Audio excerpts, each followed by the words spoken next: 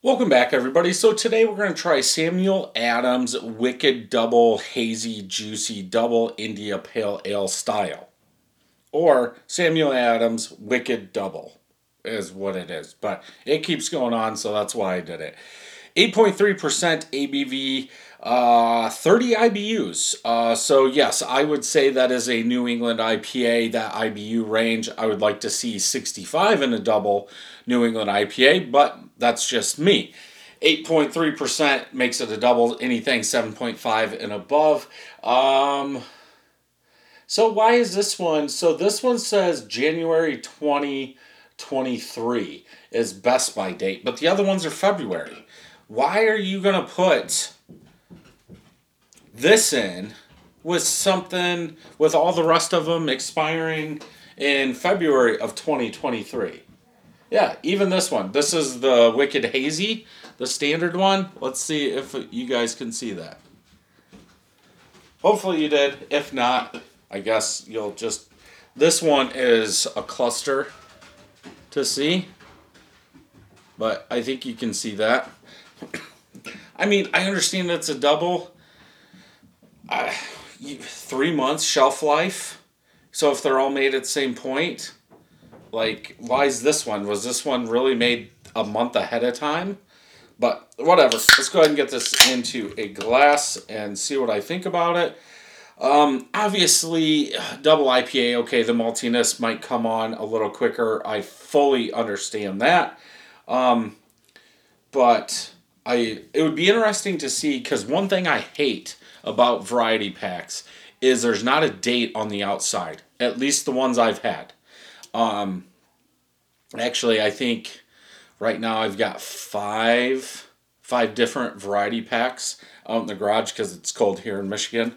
That's where that's like my beer refrigerator in the winter. I wish they would put dates on the outside. I mean, there's been some times where I've opened the box just to see. It's only happened one time. I got, I think, a box and it was a month over the date on the side. But yeah, I mean, why would you make a beer and put it in there if it's gonna if this beer's Best By a month before all the other ones? I don't understand that. Anyway, enough of a rant. Let's get back to the beer. Off-white colored head, a little bit of yellow or orange coming up through there.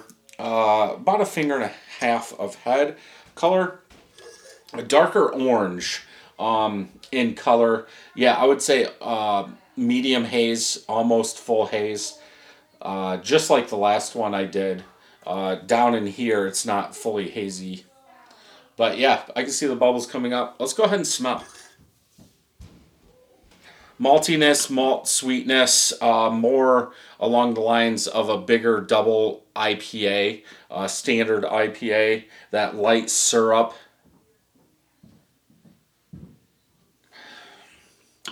Maybe a touch of fruit coming through, but that malty sweetness is what you get the most of. It smells old. I understand it's not, but yeah, just that malty sweetness. I've saved some of my homebrews for a year or more, sometimes 2 years, just to try them. And that's kind of the smell I get from some of them, where that malt takes over, that sweetness takes over. That's kind of what you're getting here. The IBUs die off, so you don't get those. This being 30 IBUs, you're probably not going to get them in the first place. Maybe a touch of alcohol in there. Doesn't smell the best, in my opinion. Let's go ahead and taste. Especially for a New England IPA. New England IPA, double New England IPA should not smell like this at all. In my opinion.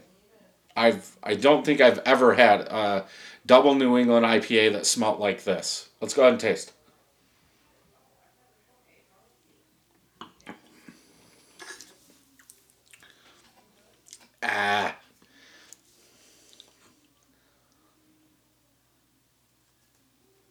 I get bitterness in the back. malty sweetness up front. Very, I was going to say very light syrup.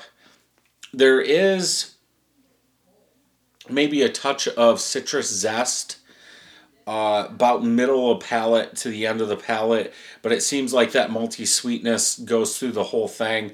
Almost, I want to say like an old double West Coast IPA. Less bitterness though.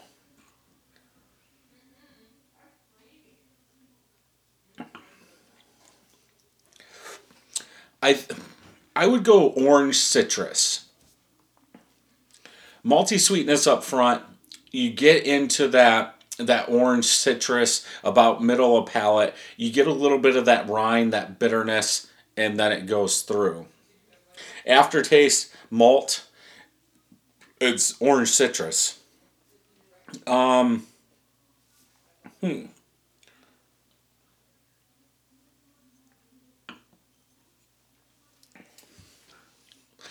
to have to go with a 3. So the last one I did, I went with a 2.75. This one is a little bit better, in my opinion. I can deal with the malty sweetness in here. I couldn't deal with on that other one, the Wicked Tropical IPA, all that coconut. Yeah, so I would go 3 out of 5, but I don't want any more. Yeah, I don't think it's done that great at all. So, yeah, 3 out of 5. Let's check Untappd. 3 of my friends have checked it in 3.75, so maybe it's me. 8,000 people, 3.67. So, again, maybe it's me. They're calling this a double New England IPA. Again, I have not had one that has had this much malt in it, but that could just be me. Hazy, juicy, light, sweet clove. Never had clove in a New England IPA. Fruit notes. Yeah, I can't believe, I mean, again, maybe it's just me on this one. I can't believe they didn't put citrus. Let's see if anybody said... Oh, okay. Kind of old and malty, like I said. How about an actual canned on date and less of a... Okay, yeah. Less of a best before date. I completely agree. Very malty. Yeah. Yeah.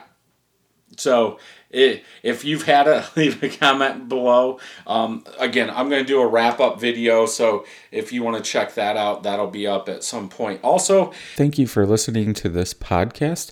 If you would like to check out the video version, head over to YouTube, search Brad Allison or Brad Allison 31st Brewing. You can also check out my website at 31stbrewing.com. There I will have all the videos and some blogs. Thank you for joining me, and until next time, happy brewing.